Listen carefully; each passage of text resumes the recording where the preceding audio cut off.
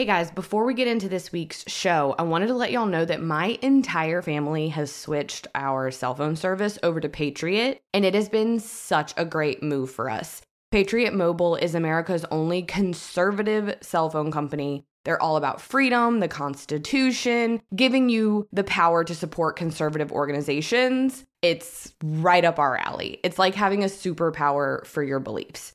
Patriot Mobile uses the same reliable networks as the big carriers, so you'll get great service wherever you go. We did not see a change in our service, and actually it's gotten better. Their customer service is incredible. You call and you immediately get someone on the phone to help you with something. They've got plans to fit every budget, from unlimited talk and text to data-packed options for all your streaming needs. And when you make this switch to Patriot Mobile, they will buy out your current contract up to $500 a line. So, fellow freedom-loving friends, it is time to make the change. Head over to patriotmobile.com today. Use the code Blake for 10% off your bill. That's patriotmobile.com, code Blake. Thanks for listening. Let's get into the show.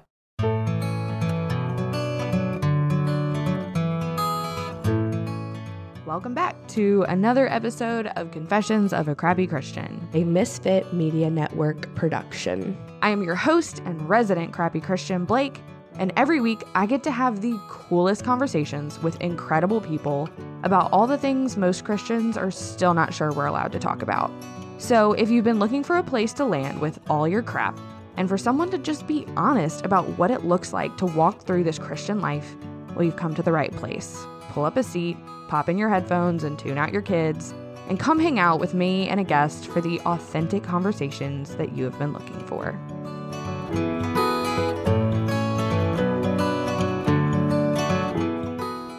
Mr. Clarence, welcome to Confessions of a Crappy Christian. Well, Blake, thanks so much for having me. We were chatting before we started recording that I could not get enough of the content that you have out there. You are just such a voice of encouragement and reality. Like, you're not trying to gloss over the hard stuff, but you're giving people hope in the midst. And right now you're doing that with your book, Finding Hope in a Dark Place, facing loneliness, depression, and anxiety with the power of grace. And in it, you share your story, your struggle, and how God has walked you through it. And I know it's going to be so impactful for the people listening. Welcome to the show. I would love to just hear a little bit of your story that led you to writing this book. Well, I, like most Americans, I was trying to be successful. I'm an entrepreneur in the Christian field. And so my ministry, my nonprofit, we do marriage, diversity, all this kind of stuff like that. And I've written a couple books on diversity. And this multi-billion-dollar company was really interested in what I do, and they liked the way I did it. They said, your diversity training brings people together, is not really divisive. So there's so many telltale signs. Stephen Kendricks of the Kendrick brothers had prayed me right before I went into the office to do my presentation. They paid me for my presentation, which they normally don't do. And we're talking life-changing money. Okay. Yeah. And so I'm thinking I've kind of got this job, and 10 days later, they said we're going a different direction. And I was just devastated because all the guy who my contact, I was just blown away. Yeah. And I went into this deep, dark depression. And as a man, as an African-American man, I said, here I go again. Some white guys are kind of dictating my future. And it was frustrating. And so I have a bunch of people on my newsletter. And so I just sort of wrote in between the lines that I didn't get the job, didn't say a lot about it. But Dr. Monique Gadsden, we call her Dr. Mo in the book, with her being a licensed counselor, she read between the lines and she called me and she said, do you want to talk about it? And being a male, I said, no. I counsel other people. And I said, God, why don't you counsel me? And then he just very clearly said, you need a counselor. And then he didn't respond. So I called her back and said, hey, I'm pretty raw. If the offer if it's still on the table, I'll take it. So that sort of got me into it. And then as I began to come out of it, when I speak, God always has me deal with what I just came through lately. And so I'm sharing about my depression, and the response blew me away. I mean, people were going crazy. They're taking pictures of all the slides, and I'm preaching in churches and people just flooding the altar. One tech guy said, I've listened to Charles Stanley for 25 years. This is the most profound sermon I've ever heard. I don't think because I was a great preacher, even though I think I am a great preacher. But I think it was the topic Yeah. that really just captured everybody and be talking about it in church. I think just blew people away. So that's what drove me to write about it. And then my book agent actually said, with all this response you're getting, you need to write a book on it. So Yeah. I asked Dr. Mo, and sort of how we got there. That's amazing. I want to go back to your frustration that white men were dictating your future, because I know where you ultimately got with that and what God kind of showed you. But that is a very individual experience. Like, that's not something that I would necessarily understand. And I think is an understandable frustration. What was the process of going from that to where God brought you about that? Well, the problem was, being a minority in America, you have to deal with the majority. You have to get the majority's permission to get into college, to do this, do this. And so even the Christian community is still white male dominated. And so they kind of say yay or nay, you have to kind of prove yourself. Yeah. And so it was just frustrating to, again, I've often been the first Black guy in these situations for that to happen with no explanation. Yeah. Now, problem with that was I wasn't looking high enough. I was looking at white guys and I needed to look beyond them, look to God, see what was going on. And I hate to admit this, but my problem was, or my sin was, and not every depression has to deal with sin, mine did, was the whole idea of idolatry, Mm. that the money was going to define me, that I'd finally become successful. And really, it was about God defining me and affirming me. And so as Monique began to help me refocus or let me know that God was with me, then I was open to looking at other things. Yeah. And the worst thing in the world would have happened had I gotten that job. That would have been the worst. Even though the money was incredible, it would have been the worst thing that ever happened to me. Yeah. Which is a perspective I think a lot of people, it's only possible to have that after you don't get the job, after you don't get the opportunity. And I think a lot of people don't even ever get there. Mm. It can be really difficult to get to the place of that was grace, that was protection. This thing that I thought was what was going to be best for me actually would have been what was worst. Well, yeah, and part of me felt I deserved it. I'd earned Right? it. I knew my craft. I could do it, and I think I could really help them. Yeah. And the CEO, president, say he liked me. Right. So I didn't really understand that process. But then the idolatry piece was, I was trying to say, I finally made it. I finally and it would have been validation. Right. And Jesus' death on the cross is what validates me. Amen. And then so once I understood that, then it didn't matter where I got it or not. And really honestly, since then, I've been so incredibly busy. Everything I thought I wanted, God just thrown my way, even Yeah. impossible things. And I'm thinking, I would tell my wife, I say, they're not going to let me speak when they realize who I am, because they're not pro me or whatever. And we end up speaking. And God says, now that you realize that you're just the messenger and I'm the message, I can give this to you. Yeah. And now you realize it doesn't validate you. Now you can, so I'm speaking all over the place. And I've never been so busy in my life in the last 2 years. And it's a good busy. Yeah. And had I gotten this job, it would have killed me because I would have thought it's about me. I would have been performing as opposed to trying to minister and just be a vessel. And it's been life transforming for me to experience. Would you be having the life and like eternal impact that you're having working for a company versus getting to do what God ultimately knew was best for you? Well, it would have been a short term for the company. Oh, okay. Work for them short term. We were going to franchise some stuff and we had it all set up. So I was, Yeah. so it wasn't that. I mean, I haven't been the first Black to work for a lot of Christian organizations. I know that's not really the best way to go. Yeah. So now I'm kind of living out my dreams or the dreams I think he's given me. But I think allowing that to define me and say this was my level of success, I think would have wreaked havoc in so many ways. And I Yeah. think it would have been hard for me to continue to hear the voice of God in the midst of that because I would have been my own God, so to speak. Yeah. I had a very similar experience when I started in this world of podcasting and writing. I wanted it. I wanted it. I wanted it so bad and kind of ended up flat on my face. Mm-hmm. Tried to get a book deal, failed, all of that kind of stuff. And my big kind of realization was God being like, whose glory are you working for? Is it mine or is it yours? And mine for sure. It Yeah, wasn't even so yeah, much about the money at the time. I wanted, and you mentioned this, like I wanted the validation, I wanted the recognition and the attention. right. And there's nothing wrong with knowing that you're good at what you do. Exactly. Yeah. I knew I was a good writer. You're great at your craft. It's what's behind that. Well, it's the difference where I do a lot of singles deal and also stuff for marriage. And I think the concept we really need to embrace, at least I had to really go back and revisit, is there's a difference between self-worth, which God gives us, versus self-worship. Oh, yeah. So if we understand the difference, we have value because God's given us this DNA. So we have value, we have purpose, we have a destiny, and that's self-worth. But I think when we get to place of self-worship, which is where I was or would have been, that's detrimental. And God Yeah. was trying to keep me from that. And he kind of said, there's only one God, and that's me. So Right. I had to figure something else out. Do you think you had kind of stepped into some self worship and then it kind of all came falling down? And that's what kind of threw you into this season of depression? Yeah, well, I think, I've always wrestled. We've always been poor or actually po. And so it was this chance to, being an entrepreneur, I sort of created my own market. And so it was my way of saying, I worked hard enough, I made it, I'm successful. Right. And you said this earlier, I may have on the surface maybe given God the credit, but deep down inside of, hey, I did it. I Yes. I did this. And God was saying, no, no, you can't do this apart from me.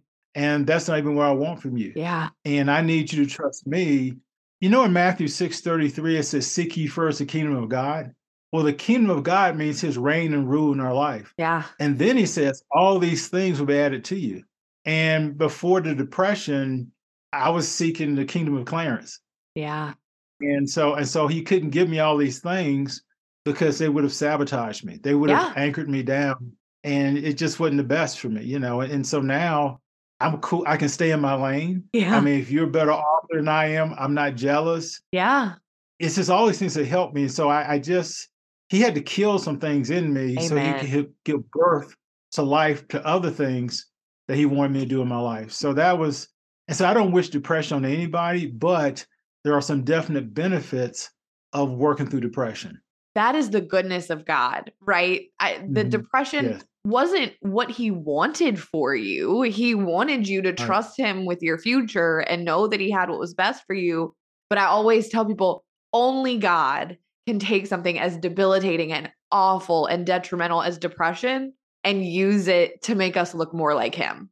Well, the book is based on this verse. It's Isaiah 45:3. And it says, I will give you treasures hidden in the darkness, secret riches. I Mm, would do this so you know that I'm the Lord God, the God of Israel, the one who calls you by name. Well, a couple things about that. Now, so what that means is being in a dark place does not necessarily mean it's sinful. The other thing that's cool about it, when you're in a dark place, God's with you in that dark place. So your dark place can actually be a holy place. oh, But then the oh, other thing, if there are hidden treasures, secret riches in the dark place, I've got to dig and unearth those treasures or secret riches in the dark place so I don't have to fake being fine, so I don't have to rush out of the dark place. yeah, And then more than likely, God's going to heal me in the dark place before I come out of that dark place. yeah. So there's so much stuff in that verse and working through that's phenomenal. Dr. Mo, I'm going to quote her. She says this in the book. She says, we must give depression the sacred space it demands.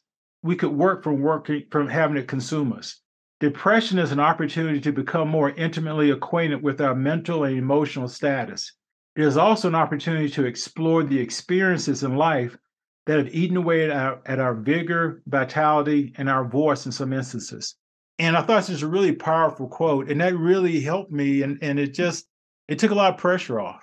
Well, and the way that depression, anxiety, mental health in general have been framed, especially in America, is that it is a weakness. It's something to Yes. be like, fix it, put a band aid on it, move on past it. You're fine. And this concept that God can use it and that it can be a holy place, Mhm. that requires a serious shift in your mentality Yeah. and how you view mental health. And I think that's exemplified in You said no to counseling. You're like, no, I don't need, I'm good. I'm fine. I don't need it. Well, yeah, I'm a man, and the way we're Right. socialized, we don't share our emotions. We're socialized not to share our emotions. Then you go into the pastorate, where no one will say this, but we're supposed to be Superman, Yeah. or Superwoman, and so I don't need anybody to help me. If I'm really walking with God, He can just do it directly. I don't need anybody's help.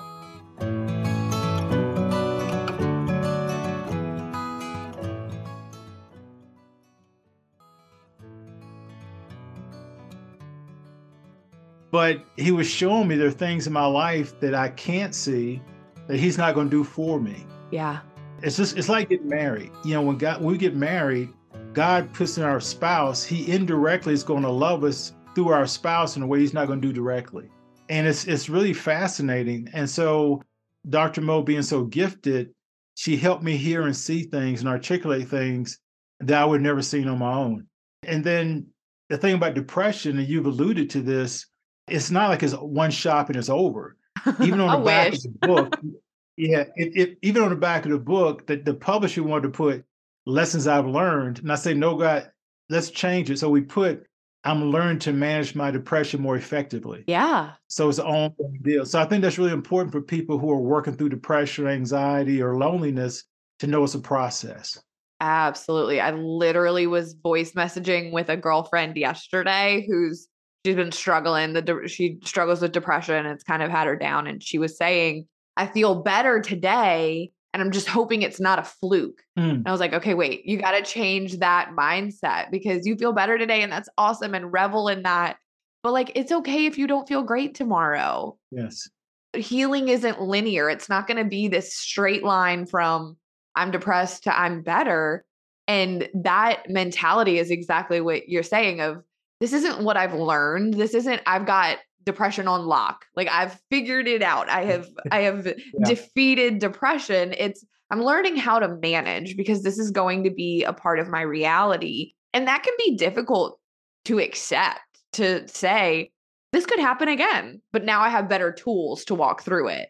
Well, yeah, and it actually did. Something came up. I worked for this Christian organization, and I had this great article in the Sunday paper, and I thought all of a sudden this organization is going to come after me, and I had PTSD, and so for a day and a half, I'm just like I'm freaking out, and then the Holy Spirit brought back to mind Philippians 4, 6, and 7, like to be anxious for nothing, but in everything by prayer and supplication to give my requests to God, and then He would give me the peace that would guard my heart, mind in Christ Jesus. And so I said, okay, yeah, okay. And I said, okay, God, I need that peace that doesn't make sense. And then He brought up 1 John 4:18, that perfect love casts out fear. And I thought, well, I haven't done anything wrong, so I shouldn't be fearful of something that hasn't happened, that might happen. And then, how should I respond? And He just kind of said, well, don't respond. If they respond, you don't respond. Yeah. And so I didn't realize I'd been wounded, but having gone through it before, I slowed down. I freaked out for a little bit, but then the Holy Spirit started bringing scripture. I just kind of and then I relaxed, and nothing happened that I know of. Yeah. And if it did, it's no big deal. Right. Like that is sanctification. And I've been having to tell myself that as well lately for me, I have these moments. I can't believe we're going to admit this out loud, but I have these moments where people who have hurt me in the past, like something good happens to me and I'm like, see, I won. Yeah. And that is pride. That is top to bottom pride. And I had one of those moments the other day and immediately was like, Blake, come on. Like you're better than that. Life isn't something that is won. And I started to beat myself up that I had even had the thought and then had to kind of like Holy Spirit center myself and go, but you caught it and you didn't let it Yeah. run rampant through your life and turn into like fester into pride. And it's the same thing with mental health and anxiety and depression.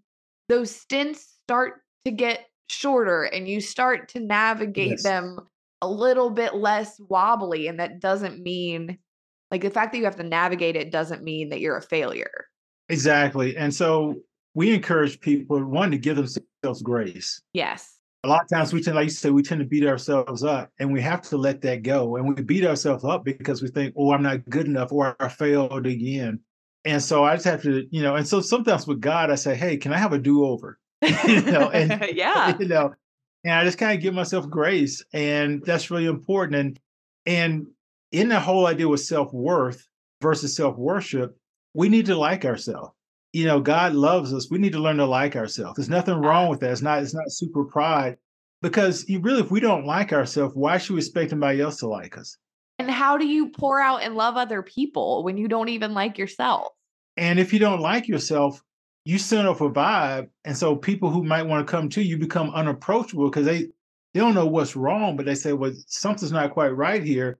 And they don't come to us. And when we have appreciation for God and love him and love ourselves because he's made us, not worship ourselves, then we become attracted to other people. And that's when we can minister to people Yeah. and really be transparent and authentic in our relationship. Did you find in your experience there was a connection between that as well? Like, did you not like yourself and that impacted your seasons of depression? Well, it's weird. I've always liked myself Yeah. to an extent, but there are times when I felt like, well, all my life, I'm short, Same. and so I always felt like I had to prove myself. Like on the basketball court, I grew up in North Carolina. Well, in North Carolina, you have basketball, tobacco, and Baptist. You're pretty much in that order. And so I was 5'1" when I made the high school basketball team. Yeah. And so it's always had to be twice as good or three times as good. And so you always, but I was using basketball as a validation. And in my culture, a lot of times basketball is like a sign of manhood. It's a Yeah. passage. So a lot of things going on. So, and I've always tried to be the best, but try to be the best sometimes for the wrong reason. Yeah. So this job where I didn't get, or this contract was one of those things again, we're trying to get this validation. Yeah. So I've had See, those struggles pretty much all my life. Yeah. yeah, see, my connection with mental health for I'm 34, and this has been a huge corner turn for me in the last year or so, has been I really didn't like myself. I grew up in very Mm, legalistic Christian Bible Belt with the whole, yes, you're supposed to deny yourself and pick up your cross, but it was like life is one of suffering and you're sinful and all of that kind of stuff. And getting out of that theology and into one that God doesn't just love you, he likes you. He doesn't just tolerate you, he enjoys you. Yes, there is going to be suffering, but that isn't your bounty in life. yeah. Has changed my experience with mental health so much. And it's not, again, and you said this earlier, it's not that mental health is a sign of sin. It's not always something that you bring upon yourself. But I can definitely look back and see the parts of it that I brought upon myself because of that warped thinking that Yeah. Yeah. God doesn't like me. Nobody likes me. I don't even like myself. Well, yeah, that's kind of Mhm. a recipe for depression. Yeah. Yeah. Well, and the whole thing is, as I was listening to you talk, what you said is really important because so many churches keep saying that you're sinners, you're sinners, you're sinners. Well, when you read the New Testament, it says to the saints, it says to Yeah. the saints, it says to the holy ones. And so, sinners have no choice but to sin, but saints are believers who can sin, but don't always have to sin. That's not my nature anymore because it's a new nature. So when I think I'm a saint, I'm a child of the Lord, I can sin, but that's not my nature now. Yeah. That changed my perspective. So we have to really change that. And then with suffering, as I've studied the scriptures, suffering for a lot of times can be the consequence of our sin, but more so when believers suffer, it's a first foundation for a spiritual promotion. Yes. And so so that's what God does. So when you begin to understand that, you say, "Oh, okay," and it just changes your perspective when you understand that. 100%. It makes such an impact. So when you were writing this book, I want to talk about the book a little bit. Was it challenging for you? Like if you think back when you first started this, then it was, I don't want to talk about it. I don't want to go to counseling. And then God's like, hey, you should write a book about it. Well, my book agent, just from the response of crowds when I'm speaking, he said, "You need to write a book about it." And I kind of blew him off for about a year because I said, "I've got a sermon. I've got a 45-minute sermon about this." I said, "I don't have a book." And so I blew him off. But at the end of the year, God kind of came back and started talking about stuff. And I felt, well, maybe I do have some things I could start writing. So he started giving me some ideas. And then I called Monique and said, hey, look, I'm writing this book. And my book agent said, you need a licensed counselor to write this thing with you just for legal reasons. Yeah. And since she's the one who helped me, and so she was really excited to write. And so it became a very transparent book where basically what God did is just have me share my mess. And Monique would kind of say, this is why he's so crazy. And then we'd have questions at the end of the chapter that if people wanted to go through it, they could do a self-evaluation. Is any of this stuff applying to me? Yeah. But because we knew people were all over the place, we even took the pressure off that. Say, hey, look, don't feel like you have to answer all the questions. Maybe one or two, and just Yeah. see what that. Don't feel like you got to do all of them. Don't put more stress on yourself. So we began to walk through all these different things that, for the most part, I struggled with, and then she would write from a clinical perspective, and that's kind of what we did. So Yeah. it's the most transparent book I've ever written. I bet. It's that not all my flaws. It's probably got 95 of them, 95%. Well, and that is really difficult. When I was writing my book, I was like, I am bleeding out on the pages, Yeah, but yeah. it offers so much solidarity to people. There's so much power in stories. Well, there's a guy in my club. I belong to a tennis club and a fitness club, and there was a guy, a former soldier, young guy to me in his late 20s, early 30s, and he's reading the book. I actually gave him a PDF of the book before it came out, just because I'd heard his story. And he told me a week ago, he said, I had a bullet in the chamber of my gun, and he's married, he's got at least one child, and he was about to take himself out. And he said his wife called him and said, what are you doing? And so he stopped. He said, but Clarence, he said, your book is so helpful because you're so transparent. He said, I can relate to almost everything you're saying in the book. And it was just, and then the manager of the club was behind me. And so all these people, most are not believers, Yeah. hearing this thing, in the locker room got quiet. And it was just really a powerful moment. Whatever you wrote that's transparent, you're going to bless so many people more you can realize, because that blood on the page is really probably Christ's blood on the page, and it's going Ooh. to have eternal dividends. Amen. Amen. And I love you. You're like, this is messy and it's vulnerable and it's why he's crazy. But that's what people see themselves in. They don't see, it's so impossible to see yourself in the cleaned up versions of people's stories. Yeah, It's harder to share the real thing. it is. It is. It is. And, That's awesome. yeah. And so I just, and someone said, why are you so transparent? I said, well, I think because people all over the place. And I think really it's not a spiritual gift, but I think part of my ministry is being transparent. Yeah. And I just think if I share my mess, someone's going to say, hey, I've been there too. And they can relate to that. And it's going to help that one person say, okay, I'm not really crazy because he's had that same experience. Yeah. And then I was really blown away by Monique and by one of my friends who's a Hollywood writer. And they both are African American women. They say it's so important for you as a man to say this because so Yes. many men don't share their stuff. And a lot of Black men, a lot of men have hypertension and heart attacks because they keep everything inside. They don't share it. Yep. And their lives are shorter. So they said, maybe if you're talking about as a Black male, and we're the number one group in America, the highest rated group with depression, maybe it'll help somebody else. Maybe they'll listen to their wives or at least be able to have a conversation with their wives, which will actually be therapeutic because they're getting it out. That's amazing. Tell people where they can connect with you online. I know they can get your book wherever they get books. Well, they can, go to Amazon, whatever, to get the book. But for me, it's just my website. It's just Clarence Shuler. It's not Clarence. It's clarenceshuler.com. My last name is Shuler. There's no C in my last name. We couldn't put a C in there. So it's just clarenceshuler.com. And they can see there. In fact, they go there, a bunch of free videos on relationships, but they can also go to a bookstore if you want to get the book, and they can email me from the website. So, Clarence, thank you so much. Well, Blake, thanks for having me. I really appreciate it. I think we're kindred spirits here. I do too. All right, that's it for this week. Thanks for tuning in to another episode of the Crappy Christian Podcast. And hey, by the way, if you super loved it, can you go leave a 5-star review wherever you're listening? That'd be awesome. All right, see you next week.